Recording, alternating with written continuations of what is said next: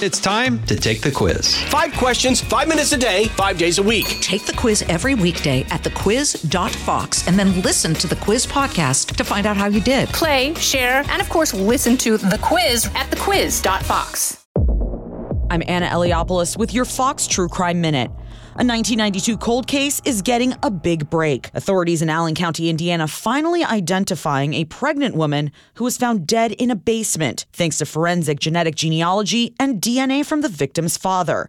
Over 30 years after the body was discovered in northeastern Indiana, authorities have ID'd the woman as Tabitha Ann Merlin, who was in her second trimester. Merlin's decomposed body was found wrapped in a blanket by a construction worker in a flooded basement who was working a renovation in Fort Wayne. Authorities were unable to identify the body at the time, but decided in 2016 to try again, exhuming her body the next year to collect DNA samples for analysis. The cause and manner of the death have still not been determined, and the investigation into it continues. There's more on this story at foxnews.com. Subscribe to the Fox True Crime Podcast with Emily Campagno.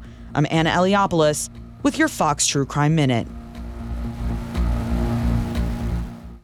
From the Fox News Podcasts Network, subscribe and listen to the Trey Gowdy Podcast. Former federal prosecutor and 4-term U.S. Congressman from South Carolina brings you a one-of-a-kind podcast. Subscribe and listen now by going to foxnewspodcasts.com.